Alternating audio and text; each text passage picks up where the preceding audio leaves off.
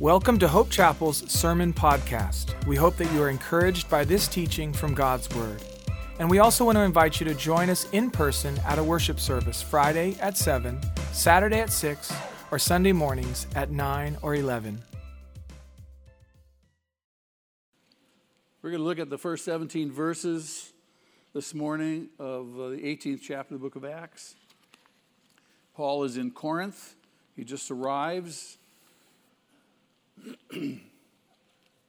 Luke records this. After this, meaning after his time in Athens, Paul left and went to Corinth. There he met a Jew named Aquila, a native of Pontus, who had recently come from Italy with his wife Priscilla because Claudius, the emperor, had ordered all the Jews to leave Rome. There was a big conflict in Rome amongst the Christians and the Jews. The Jews were persecuting the Christians, and it was all revolved around someone by the name of Chrestus. And most commentators think that that was actually Christ. And so the Jews were all in a tumult. They were in rebellion. And so the Emperor Claudius ordered them to leave Rome. And Aquila and Priscilla were among them. So Paul went to see them. And because he was a tent maker, as they were, he stayed and worked with them. Every Sabbath, he reasoned in the synagogue, trying to persuade Jews and Greeks. When Silas and Timothy came from Macedonia, Paul devoted himself exclusively to preaching, testifying to the Jews that Jesus was the Christ. But when the Jews opposed Paul and became abusive, he shook out his clothes in protest and said to them, "Your blood be on your own heads. I am clear of my responsibility. From now on, I will go to the Gentiles." Then Paul left the synagogue, and he went next door to the house of Titius Justus, a worshiper of God. Crispus, the synagogue ruler, and his entire household believed in the Lord. And many of the Corinthians who heard and believed were baptized. One night the Lord spoke to Paul in a vision. "Do not be afraid. Keep on speaking. Do not be silent. For I am with you, and no one is going to attack and harm you, because I have many people in this city." So Paul stayed for a year and a half, teaching them the word of God.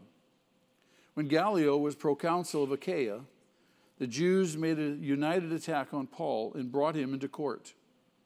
This man, they charged, is persuading the people to worship God in ways contrary to the law.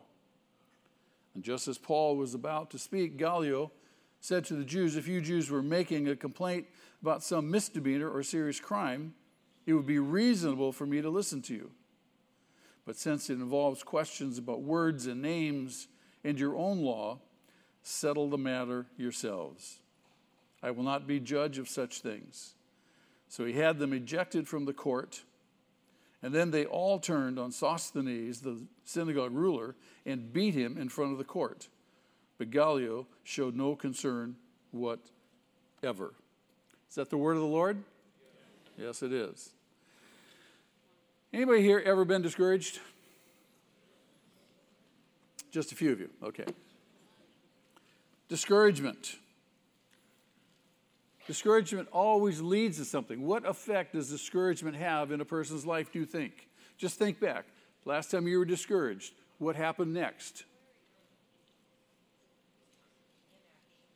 I submit to you that discouragement always leads to sin. Always leads to sin. If your recovery time is slow, it will always lead you to sin. Why? Because you're dead in the water. Discouraged people are dead in the water, and they will fall back and resort to things that they are used to doing in the past. They will sin. We get discouraged largely because we have forgotten that it's not about us. Things happen, don't they? Stuff happens. When stuff happens, if you've lost sight of your commitment to the Lord and it's about serving Him regardless of what goes on, you can easily become discouraged. And I submit to you again, discouragement leads to sin. I believe that discouragement is one of Satan's greatest weapons to disable the Christian worker. He will come and he will use whatever circumstance, blow in your ear, and try to discourage you. Trust me. And that leads to sin. Just look into your own life. What's happened when you were discouraged? It doesn't just happen to you without some kind of cause, some kind of effect into your life. The devil's at work. We don't need to fear him. We just need to be aware. Remember, Paul says, be on your alert. Your enemy, the devil, is roaming about as a roaring lion, seeking whom he may what? Devour. He wants to chew us up. He wants to disable us. And that leads us simply to sin. There's an old allegory. I want to read it to you. I thought this illustrates this marvelously. Satan called together a council of his impish servants to consult how they might make a good man, or for that matter, a good woman, sin. One evil spirit started up and said, I will make him sin. How will you do it? Asked Satan. I will set before him the pleasures of sin, was the reply. I will tell him of its delights and rich rewards that it brings. Ah, said Satan, that will not do. He has tried it and knows better than that. Another imp started up and said, I will make him sin. What will you do? Asked Satan. I will tell him of the pains and the sorrows of virtue. I will show him that virtue has no delights and brings no rewards. Ah, no, exclaimed Satan. That will not do at all, for he has tried it. And he knows that wisdom's ways are ways of pleasantness, and all her paths are peace. Well, said another imp starting up, I will undertake to make him sin. And what will you do? Asked Satan. I will discourage his soul, was the short reply. I will discourage his soul. Ah, that will do, cried Satan. That will do. We shall conquer him now. Ooh. Is that scary? It ought to be. It ought to be. I think that's very real. Although it's an allegory, I think it's very real. Satan has sought to discourage people. He is called the deceiver, among other things, isn't he? Part of deceiving people is to discourage them. He has sought to discourage God's people down through the ages, and he has sought to discourage not only the people, his servants, but he's also sought to discourage even the people he's put in leadership of his people. How many remember Moses? Remember Moses? Do you think Moses ever got discouraged? Oh, yes. Let me read to you from the 11th chapter of the book of Numbers. Now, Moses is leading that large group of Israelites through the wilderness, right? And they get to the place where they are sick and tired of God's provision. What has God provided for them? Manna. You want to be careful about complaining about God's provision. We hate this manna. We want meat. Does God know exactly what we need? Yes, he does. So they complain. Now listen to what Moses says to God. Verse 10, Numbers chapter 11. Moses heard the people of every family. They were all whining, wailing, each at the entrance of his tent. And the Lord became exceedingly angry, and Moses was troubled. He asked the Lord, why have you brought this trouble on your servant? I love that. Why me? Why have you brought this trouble on your servant? What have I done to displease you that you put the burden of all these people on me? Did I conceive all these people? Did I give them birth? Why do you tell me to carry them in my arms as a nurse carries an infant to the land you promised on oath to their forefathers? Where can I get meat for all these people? They keep wailing to me, give us meat to eat. I can't carry all these people by myself. The burden is too heavy for me. If this is how you're going to treat me, kill me right now. Does he sound discouraged? I guess. Moses, Moses.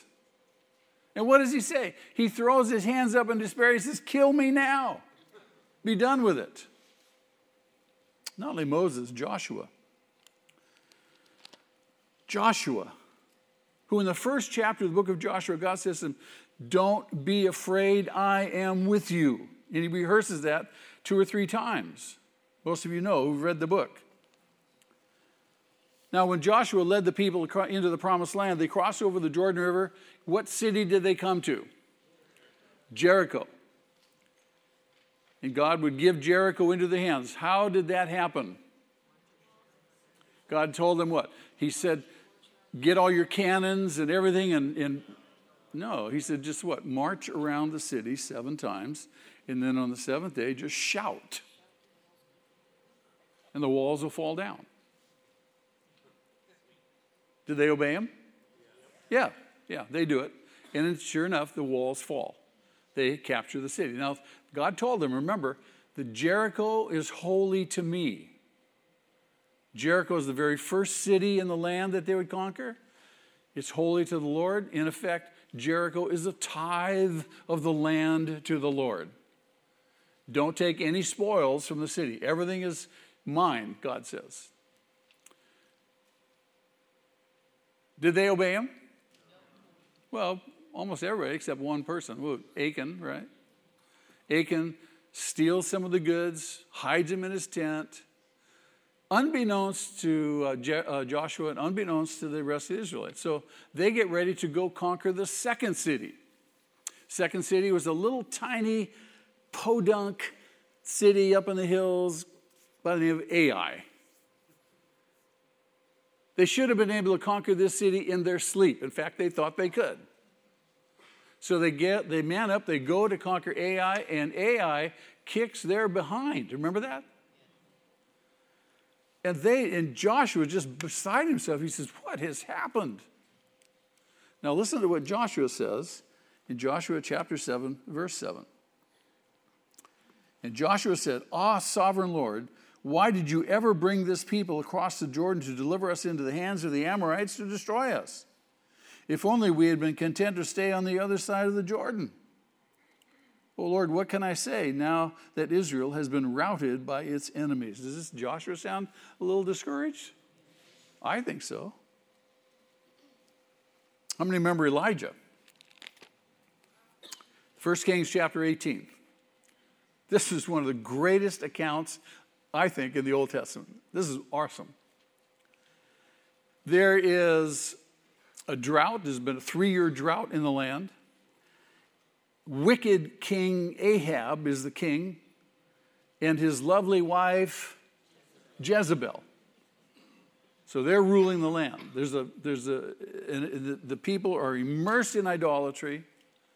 There is this drought for 3 years.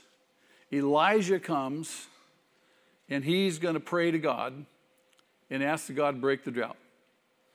But he gathers all the false prophets. There's 850 of them. Gathers them for a contest between Elijah's God and the god of the Baals and the god of Asherah.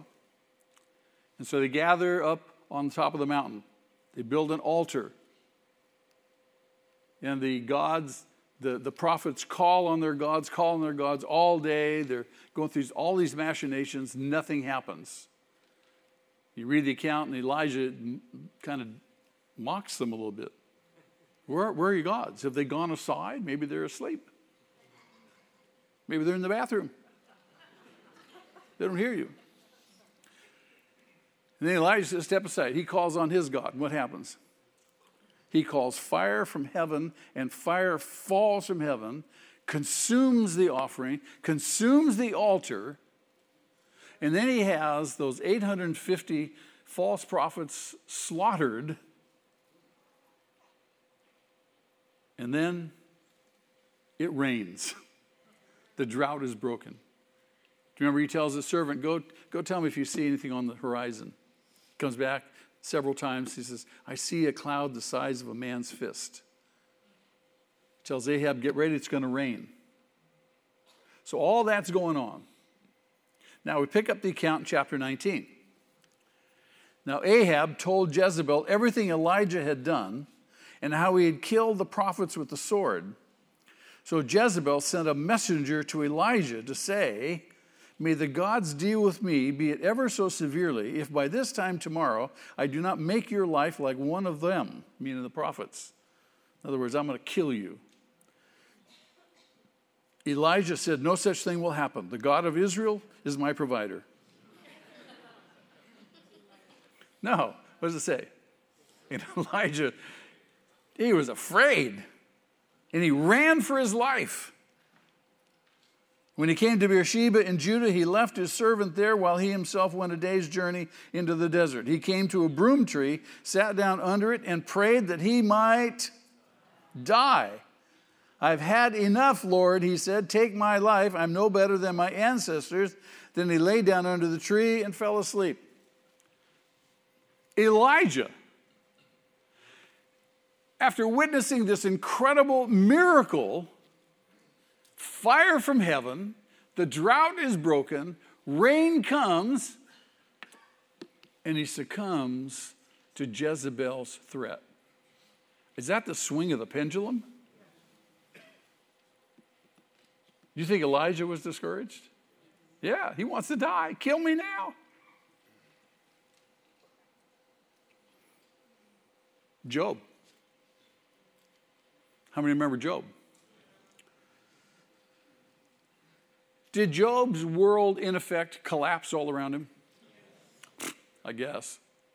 He lost everything except what? His health, in the sense that God didn't have him killed. He loses everything. So after his world collapsed around him, and it seems to him like God has abandoned him, Job in chapter 3 cursed the day he was born. Listen to these words. Job chapter 3, verses 1 through 11. After this, Job opened his mouth and cursed the day of his birth. He said, "May the day of my birth perish, and the night it was said, a boy is born. That day may it turn to darkness. May God above not care about it. May no light shine upon it. May darkness and deep shadows claim it once more. May a cloud settle over it. May blackness overwhelm its light. That night may thick darkness seize it. May it not be included among the days of the year, not entered into any of the months. May that night be barren. May no shout of joy be heard in it. May those who curse days curse that day. Those who are ready to rouse Leviathan." And on he goes. Does this sound like Job might be a little bit discouraged? I guess. And then in chapter 9, Job complains bitterly about God's treatment of him. "Even if I summoned him and he responded, I do not believe that he would give me a hearing. He would crush me with a storm and multiply my wounds for no reason. He would not let me regain my breath, but would overwhelm me with misery. If it's a matter of strength, he's mighty. And if it is a matter of justice, who will summon him? Even if I were innocent, my mouth would condemn me. If I were blameless, it would pronounce me guilty." So here's Job, and I submit to you that Job, just like all the others, had to be discouraged by what had happened around his life. Who wouldn't be discouraged?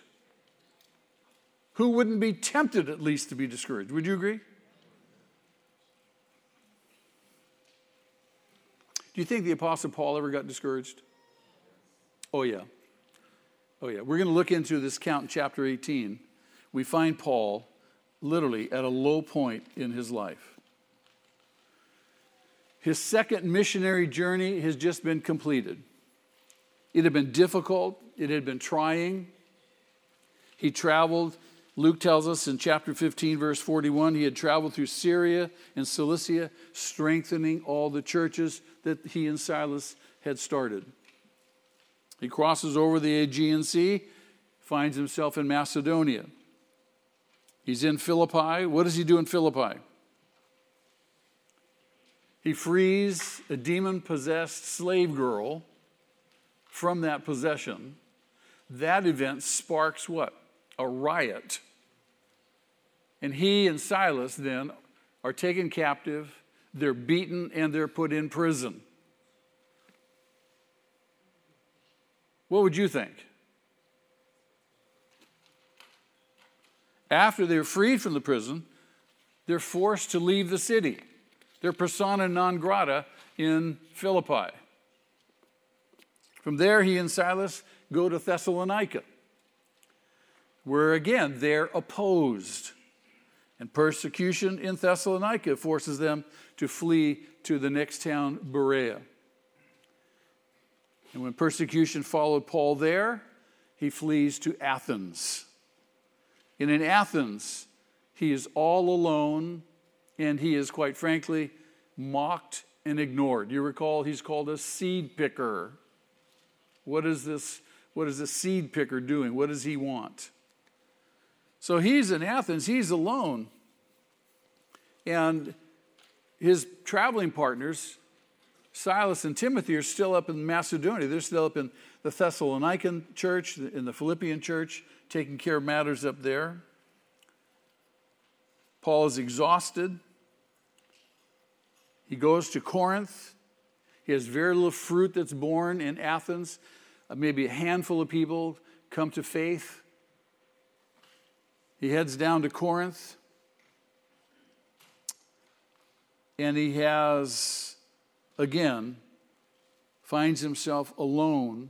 And now he's in a city of absolute wickedness. Absolute wickedness. There was a saying that if you were someone who succumbed to the wickedness, you were Corinthianized. The temple prostitutes plied their trade, thousands of them.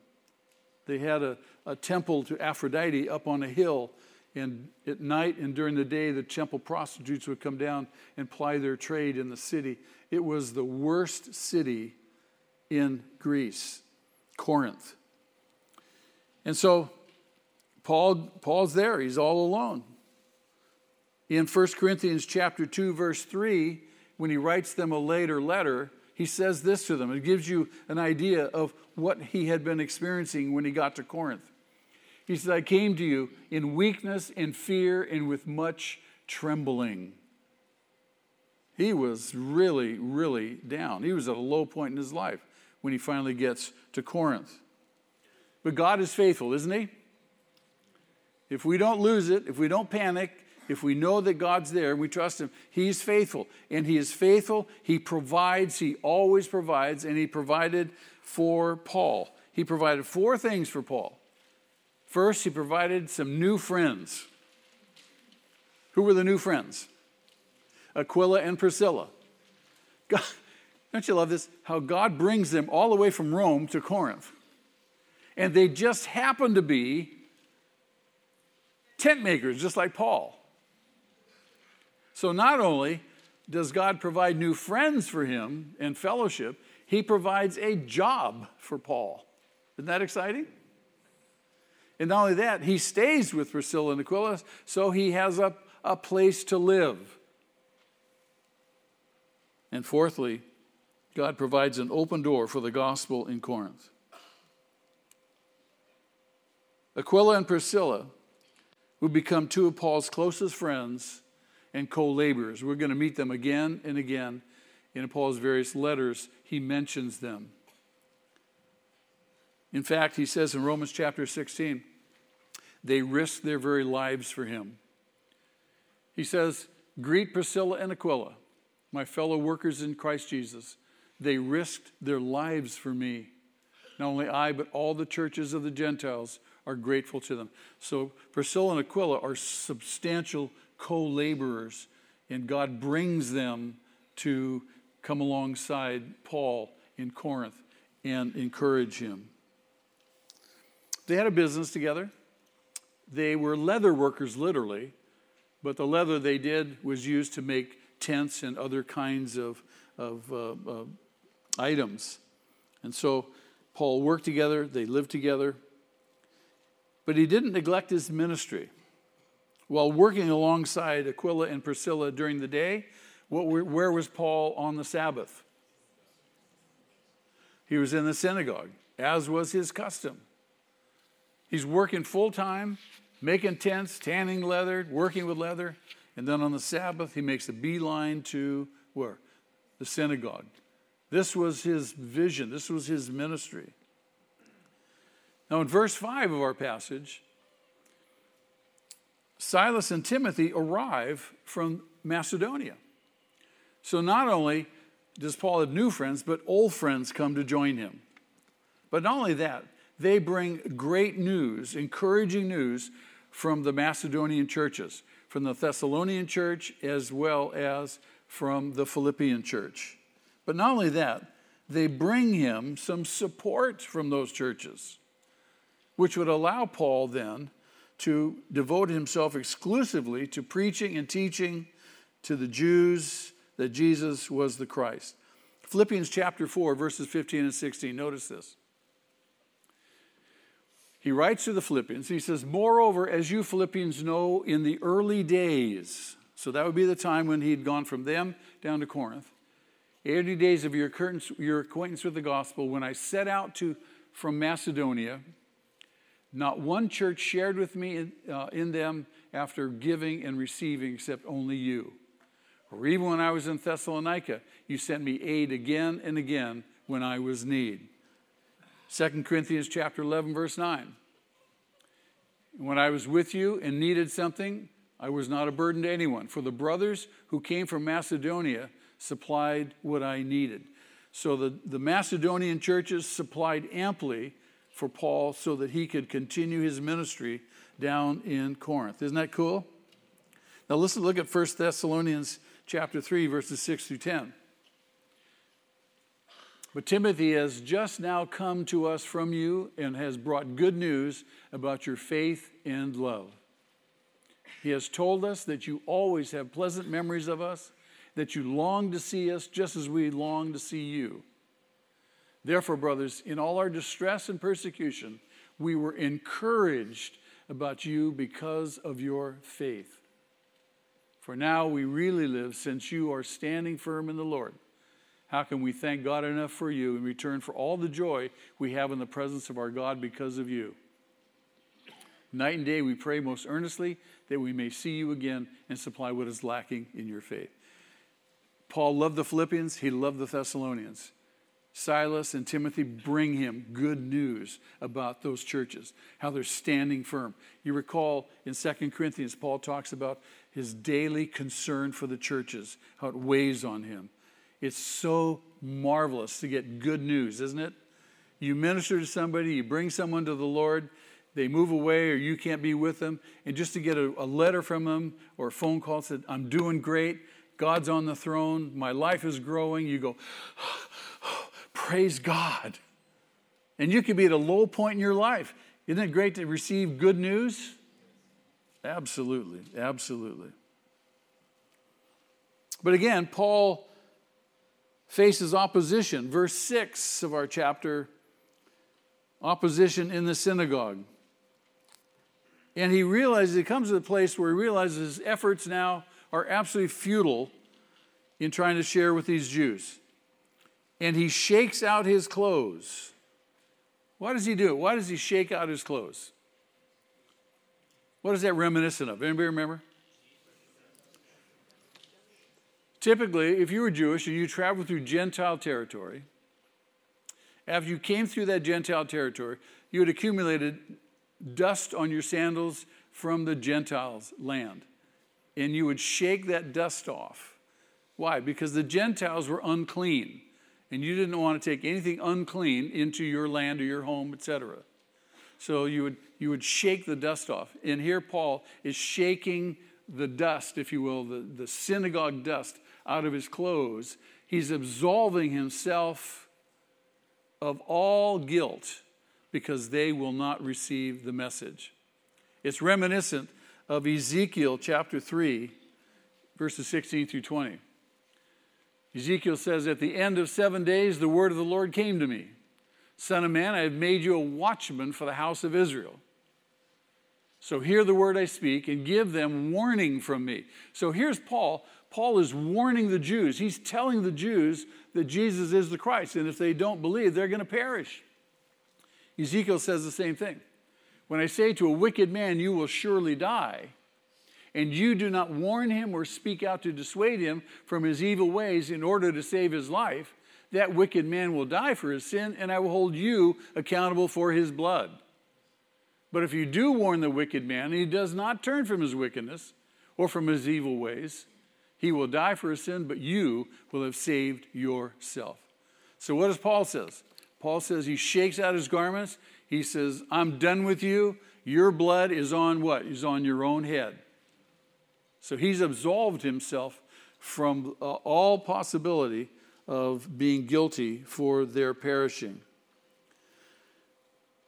He says, I'm going to turn to the Gentiles. He doesn't go far. He goes right next door to the synagogue. I think this is fantastic. Right next door to the house of this Gentile, Titius Justus, right next door to the synagogue. So Paul's no longer preaching in the synagogue, but if you were a Jew, a righteous Jew, and you wanted to hear him preach, you could be walking toward the synagogue and you just turn in to this house right next door. Isn't that cool? We're told also that the chief of the synagogue, the leader of the synagogue,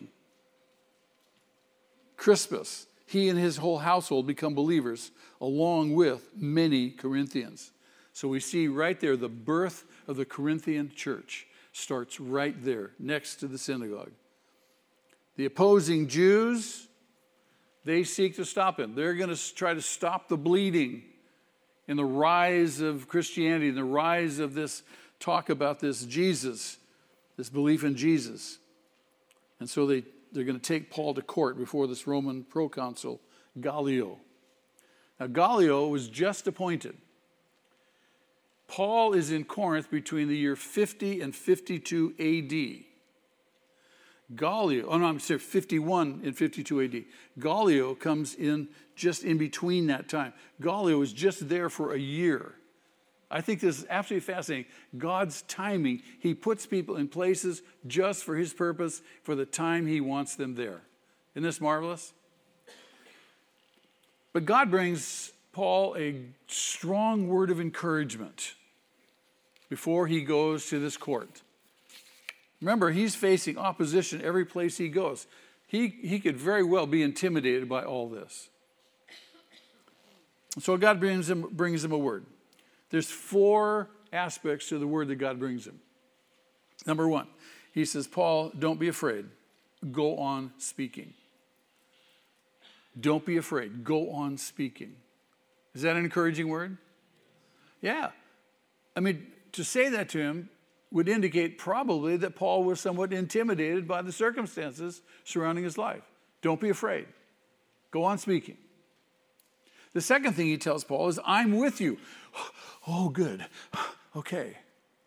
Have you ever wondered sometimes, God, where are you? He says what? I am with you. Oh, okay. I am with you. Kind of reminiscent of God's words to Joshua when he called Joshua and he said, don't be afraid, I'm with you. The third thing he says, no one is going to attack and harm you. No one is going to attack or harm you. I wonder sometimes if those words weren't echoing in Paul's mind when he wrote the letter to the Romans. And in chapter 8, verse 31, he says, if God be for us, who can be against us? And the fourth thing, he says, I have many people in this city. There's work to do here in Corinth. God had appointed many more in Corinth for salvation, but they needed to hear. They needed to hear. In Romans chapter 10, Paul says, how will they hear if no one is sent? How will they know if they're not told? God means for Paul, he means for you and I to tell people. There are lots and lots and lots of people around us who need to hear. God's already appointed them for salvation. They are what I like to describe as the low-hanging fruit. Ripe. They just fall off in your hands. We just have to say something. You're getting your hair cut. You're sitting there in that chair. Can you say something? Say, are you a Christian? I'm a Christian. Can I pray for you? And pray for them right there in the chair. When was the last time anybody did that? I did it yesterday. Got my hair cut. I try to take advantage of every one of those moments where there's, in effect, kind of downtime, and I'm just sitting there, not doing anything. I could be praying, and I could be talking. We can do things like that. We have no idea who those people are that God has appointed for salvation, except that we open our mouth and we say something. It requires a tad bit of boldness, doesn't it? Does that sound like it's a fun thing to do?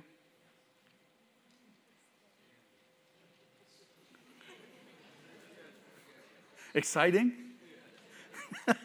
Come on, Lindsay. In Titus chapter 1, verse 1, Paul defined his preaching. This is really great. He defined his preaching as having the purpose of bringing the elect to faith. Paul, a servant of God, an apostle of Jesus Christ, for the faith of God's elect and the knowledge of the truth that leads to godliness. His whole ministry was, he didn't know who was going to be a believer or not, but he just knew that God appointed him. You and I, like Paul, are sent ones. We may not be apostles, but we are sent ones. We don't know who it is that's going to believe. It just requires us to be faithful to open our mouth and say something. Just say something. So Paul, we're told, Luke says, Paul stayed there in Corinth for a year and a half, taught God's word in Corinth, made many, many disciples. Now Gallio, now he's hauled before Gallio, the proconsul or the governor. And Gallio, after hearing the Jews' charges against Paul. Now their charges were, he's teaching an illicit religion. He's talking about a God that we don't know. The Roman government looked on Christianity, they tolerated Christianity because they looked on it as a sect of Judaism. And so they tolerated it. But of course, the Jews don't want to have anything to do with it. They're considering these Christians blasphemous, and they should be destroyed, and Christianity should be outlawed. So Gallio hears that charge against Paul, that he's teaching this illicit religion. It has nothing to do with us. What does Gallio do? How does he rule?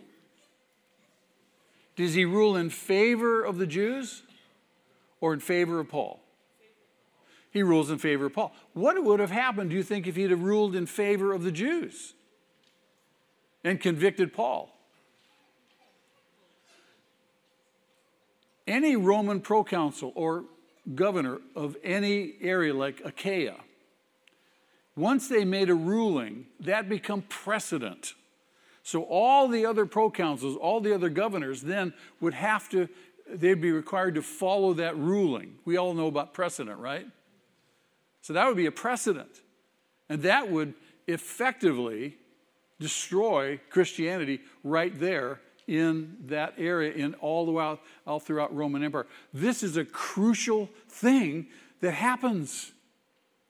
God brings Gallio for that period of time to rule that area, make that critical decision, which allowed Christianity to go on for another 10 to 12 years without persecution. The Romans didn't persecute Christianity until Nero came to the throne. And persecution started with Nero because Nero was married to an adherent of Judaism. And his wife was adamantly opposed to Judaism, and that stoked Nero up to start persecuting the Christians in the church. But they had about a 10 to 12 year period of peace where the gospel could expand in that area throughout the Roman Empire. Is that exciting? So what happens in the court there? Gallio rules in favor of Paul. And the ruler of the synagogue now is a new guy by the name of Sosthenes. Presumably, he's representing the Jewish charges against Paul. He's the leader of the synagogue. So what happens to Sosthenes? Everybody there turns on him, and they beat the heck out of him. Assuming he's bungled the deal. Sometimes you feel really ticked off at somebody who's bungled some real important deal and you want to smack them, right?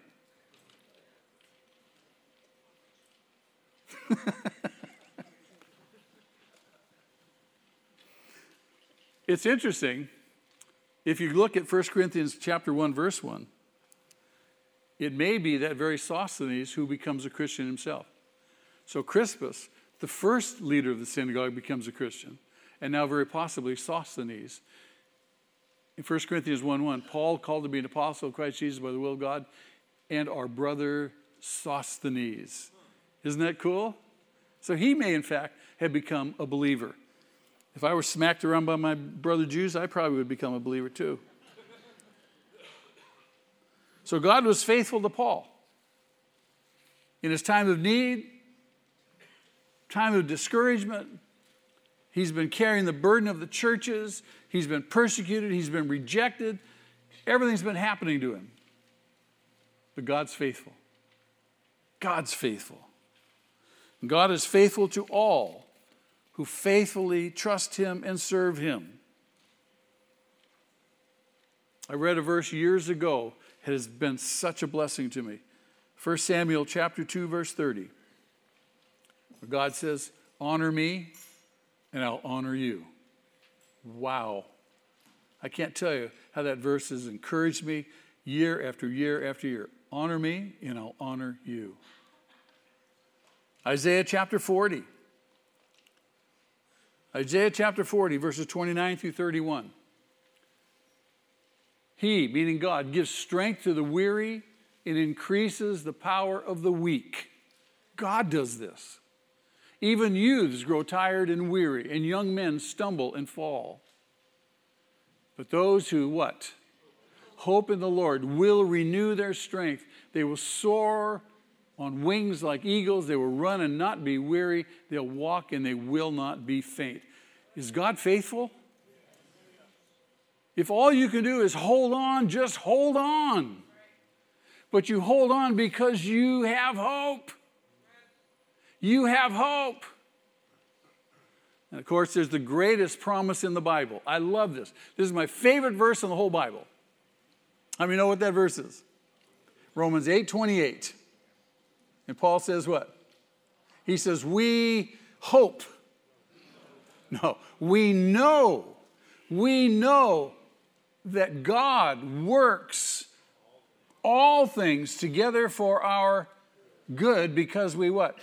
Love him and have been called according to his purpose. And remember, his purpose is to make us like who? Make us like Jesus. And whatever happens, God's at work. He's so awesome. He's so wonderful that he can take any circumstance, overrule it, transform it, and use it for our good, even a tragedy in our life. God. He doesn't want us to moan. He doesn't want us to whine. He doesn't want us to be discouraged. He doesn't want us to be anxious about anything. He wants us to look up and know that he's still on the throne. And he's at work. He's awesome. He's God. He's in control of everything. He is absolutely sovereign. Hallelujah. Somebody say, praise the Lord. Years ago, I made a decision. I refuse to be anxious about anything. I refuse to sign for the package. Do you think that circumstances in my life are all rosy? No. Do you think that right here there's someone blowing in my ear trying to get me going? Yeah. I refuse to sign for the package. I refuse to be anxious. I refuse to be discouraged. I have no reason to be discouraged. Humanly speaking, yes, I do. But I'm more than human. I am superhuman. Aren't we? We are Hooper Nikomen.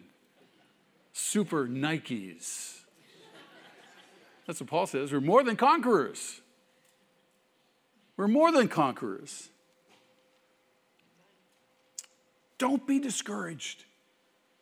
Don't allow yourself to cross over that line. Why? Because God is with you. God is with you. Look up. Live hopefully. And don't be anxious for anything. Don't be anxious for anything. Well, but Pastor, you...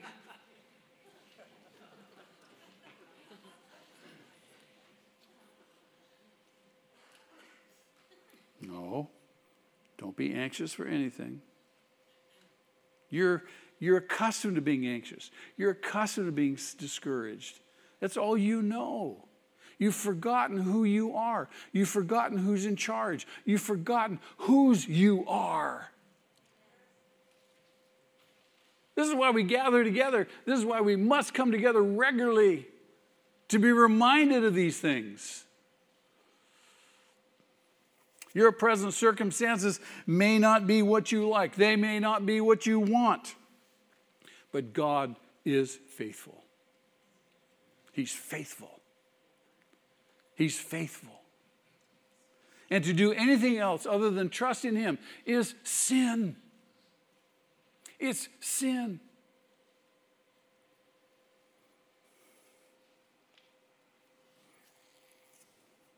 His ways, remember, are not our ways, and His thoughts are higher than our thoughts.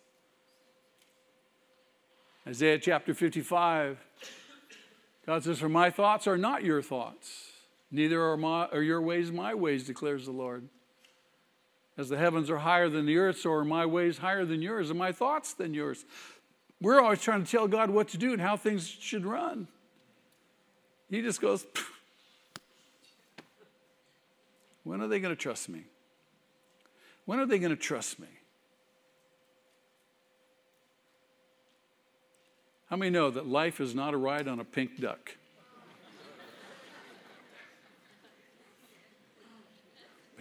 But God is there, isn't He? God is there. And He's not passive. He's not just going, "Oh, too bad." He's intimately involved. And the Apostle Paul writes to us in Romans 12:2 that God's purposes are good, pleasing, and perfect. Lord, I know that your will and your purposes, I don't know how I got here. I don't understand these circumstances, but I know you, and I know you understand. I'm going to rest in that knowledge.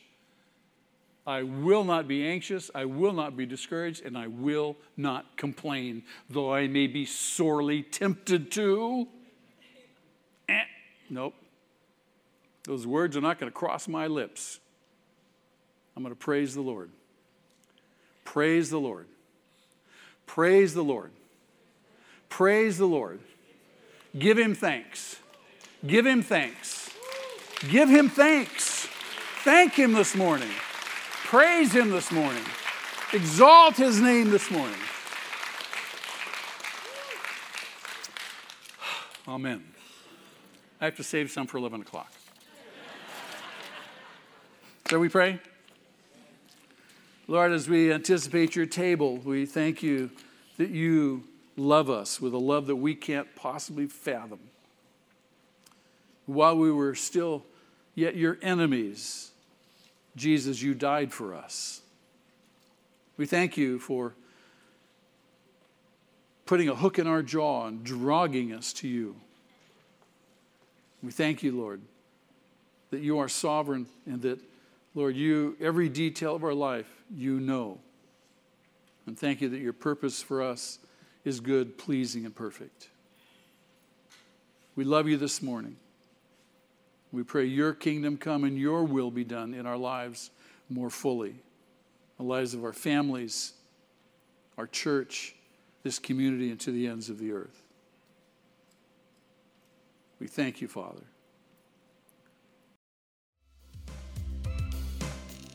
On behalf of the Hope Chapel family, we want to thank you for joining us. If you'd like to know more about our church, you can visit www.hopechapel.org.